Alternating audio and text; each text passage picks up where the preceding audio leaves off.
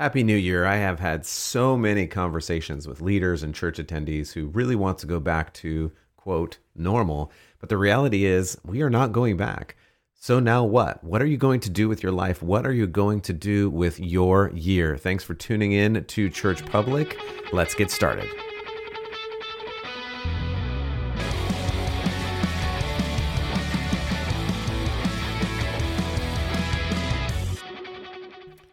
All right, everybody, welcome back to Church Public. Happy New Year. I hope you celebrated. I hope you had an excellent time with friends and family, wherever you are and whatever was going on around you in this world. We continue to look at the intersection of faith and culture here at Church Public. What is going on in the world? What is going on in God's kingdom? And how do those interact? And what can you do as someone who is interested in these things? What can you do as a person who is interested in God and following God? And we're talking about that. We're going to keep talking about it this year. We have some new and hopefully exciting things coming this year in how we present this information and how we're going to be growing this platform. At any rate, today we are talking about new. We're talking about new things. What are you doing that is new? Or are you terrified of what is new? I've talked to a lot of people, again, as I mentioned at the beginning, that many people are really excited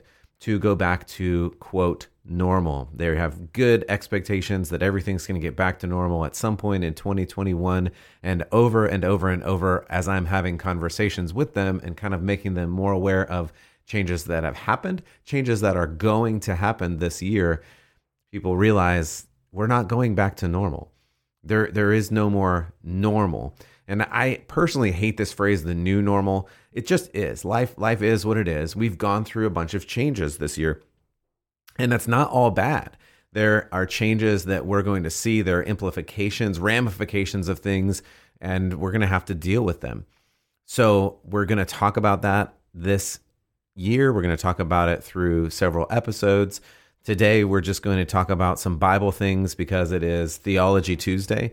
And again, I hope you had a good vacation. I took a little bit of time off from this myself because honestly, I needed a break. It's been a busy year for me doing this and my actual job. And if you do want to help, if you want to support, if you want to check out more episodes, there's a bunch of them lined up at churchpublic.com. You can connect with us on Instagram, Twitter at Church Public, also Facebook at Church Public. And we're just going to continue to try and grow this platform because I believe there's a need. I believe there's a need out there for people to understand what is going on in this world. And there's a need for people, the bigger need, as is my heart and maybe some of yours, the bigger need is that God loves you and God wants to connect with you. And if you are a believer already, God wants to use you to be the light of the world, to be a hope in a dark place, to use your life as an example to those around you as you follow Jesus.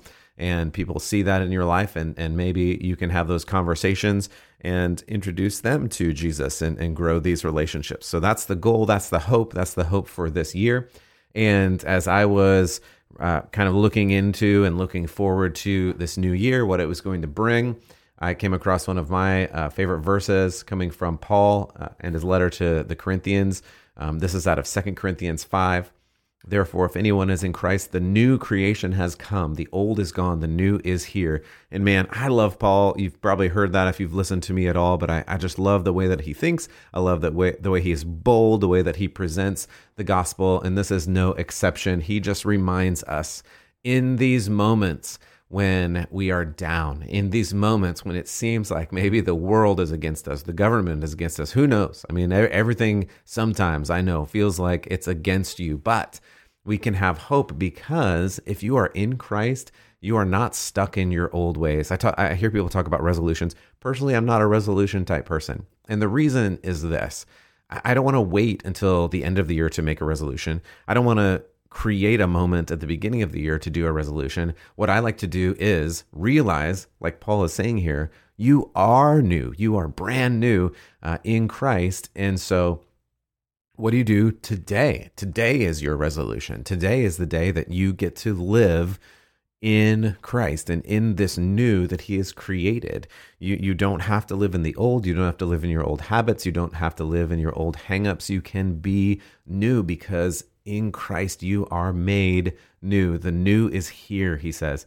And I love that. And I want us to hold on to that as we move into this new year, realizing that regardless of what has happened in the past that is holding us down, holding us back, we can lean into it and we can be new, this creation in Christ, and become who, in fact, God has created you from the beginning to be. There is verse after verse that reminds us that God formed you in the womb, and that God knew who you were going to be before you were born. And in Ephesians, it says he created good things for you to do before you were born. He has a plan for you.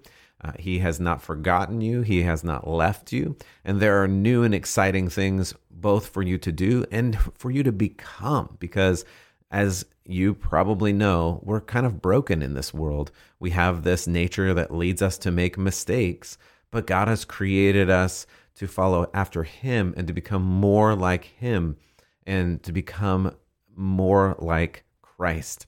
And that's this new creation that Paul reminds us of in this Corinthians passage. So questions that I had at the beginning are questions that I've been having with many people, church leaders, church attenders, and just people that I meet about this new normal and whatever. But really, let's not think about new normal. Let's think about, what are we going to do? If this is really what it is, and there will be changes this year, just like there were changes last year, and who knows what those are going to be, but what are you going to do with your life? What are you going to do with your year? And you have the choice to lean into that, to think about that, to make some decisions, to be intentional, because if anything, I would love to encourage you to be intentional with your life and to do something more, maybe even than you've done before. There are so many stories in the Bible of things changing, and often for the better. But a lot of these stories involve God calling people into places they don't know and they don't understand and they don't have the tools or preparation for. Abraham's a great example. He was asked to leave his homeland, leave his family, and head out into this new place that he didn't know.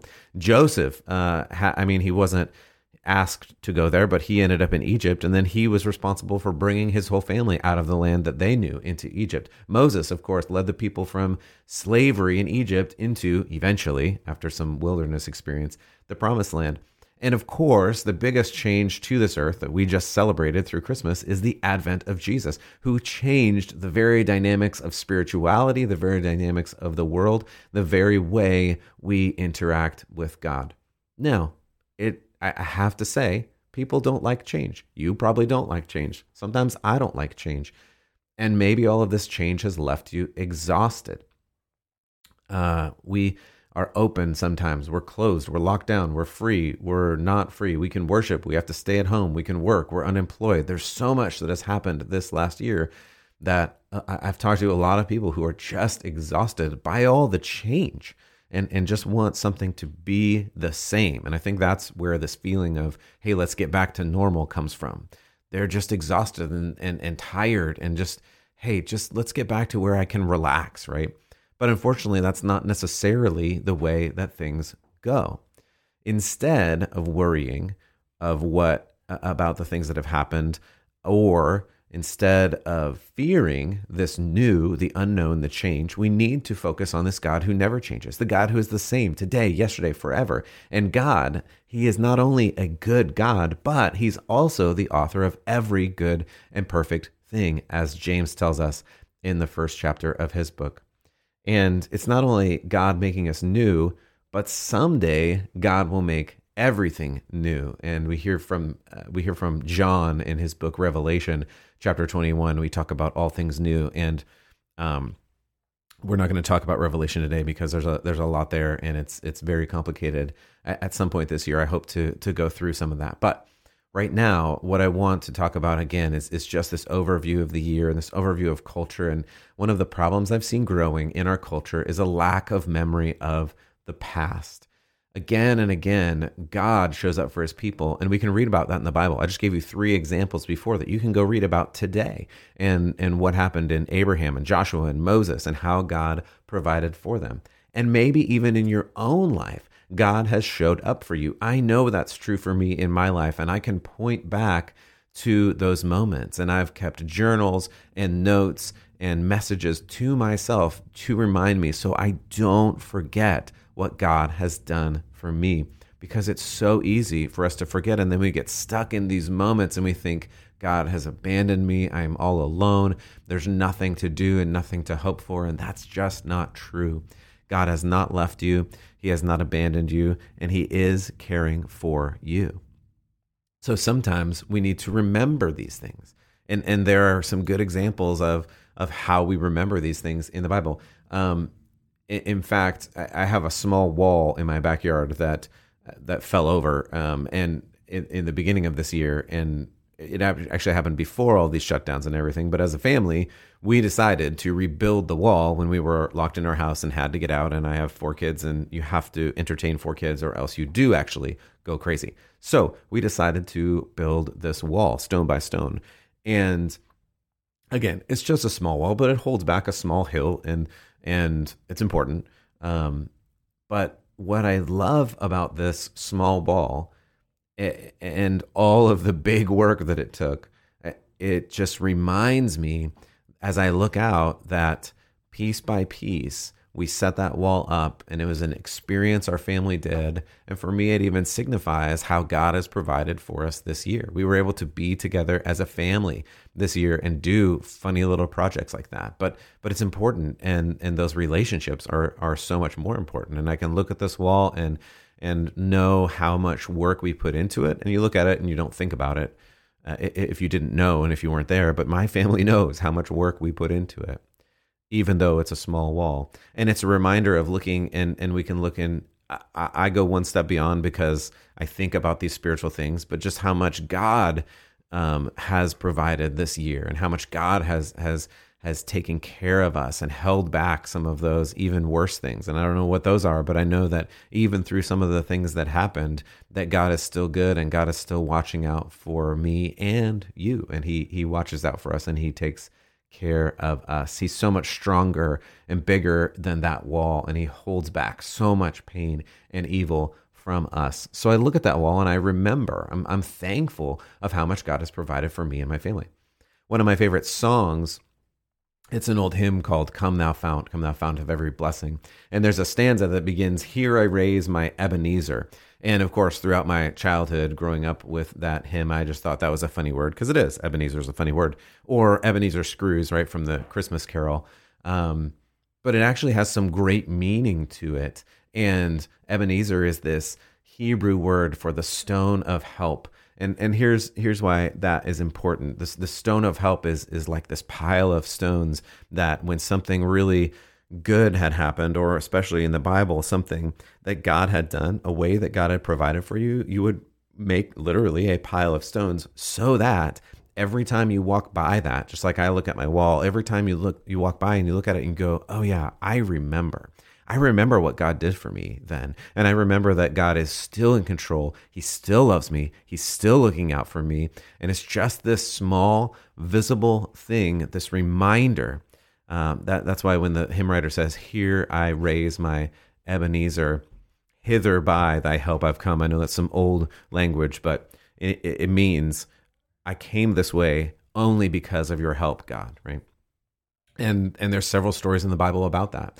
One of them is in 1 Samuel 7. And there's another story in Joshua 1 through 5. And again, there's some in Genesis. We'll talk about those in a second. But these stories, like I like the Joshua one. We'll talk about that for a second.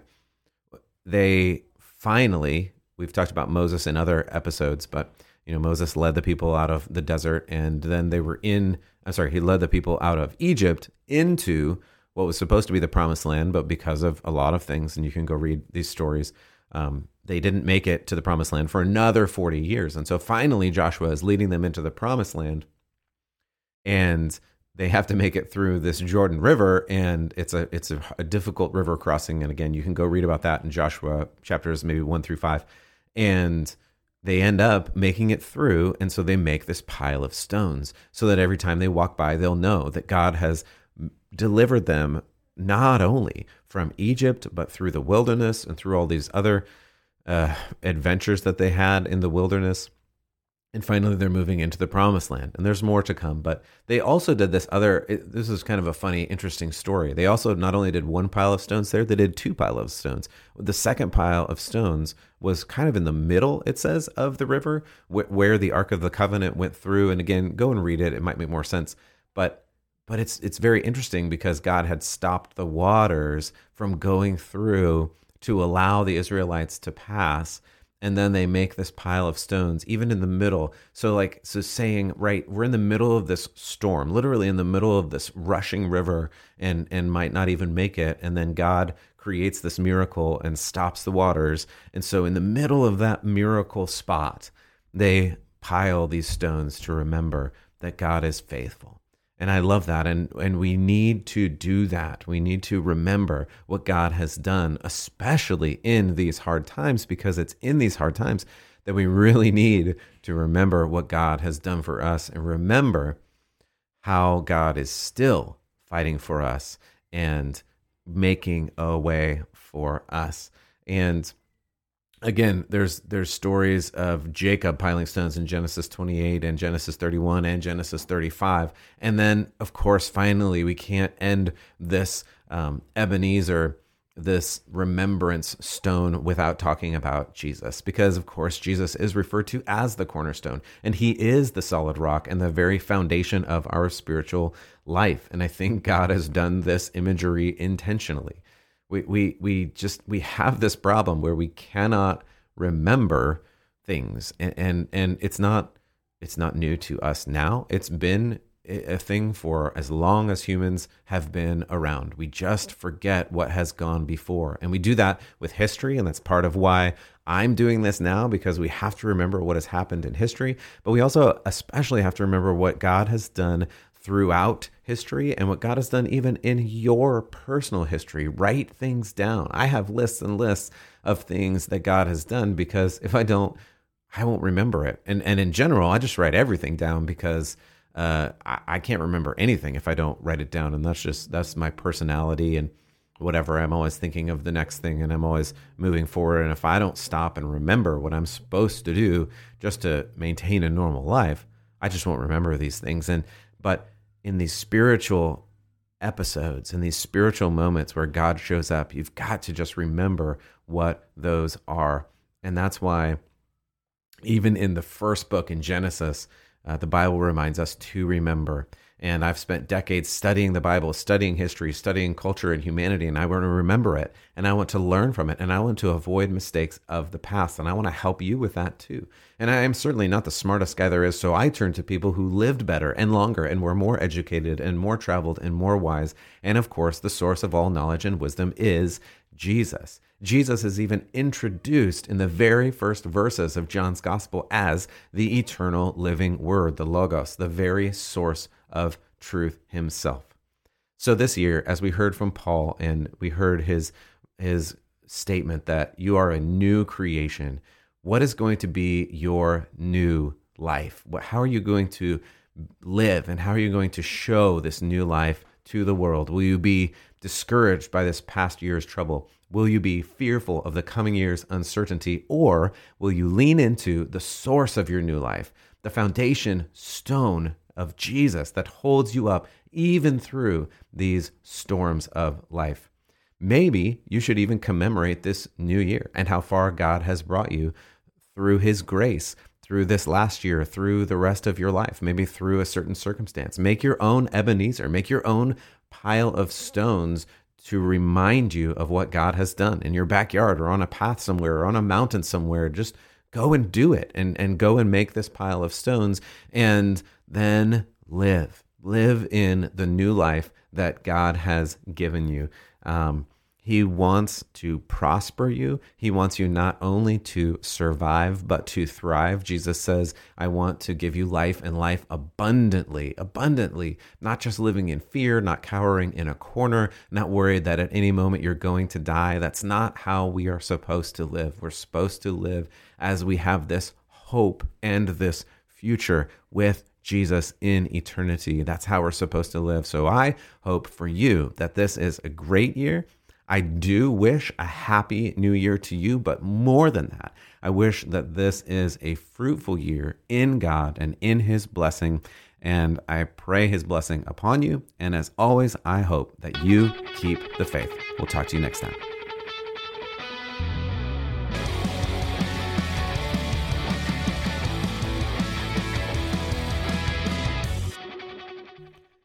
As always, thanks for tuning in to Church Public. You can check us out at churchpublic.com, Facebook, Twitter, Instagram at Church Public, and send me a message if you want. If you have any questions, I would love to hear them. We will continue doing this as long as we can. And as always, keep the faith.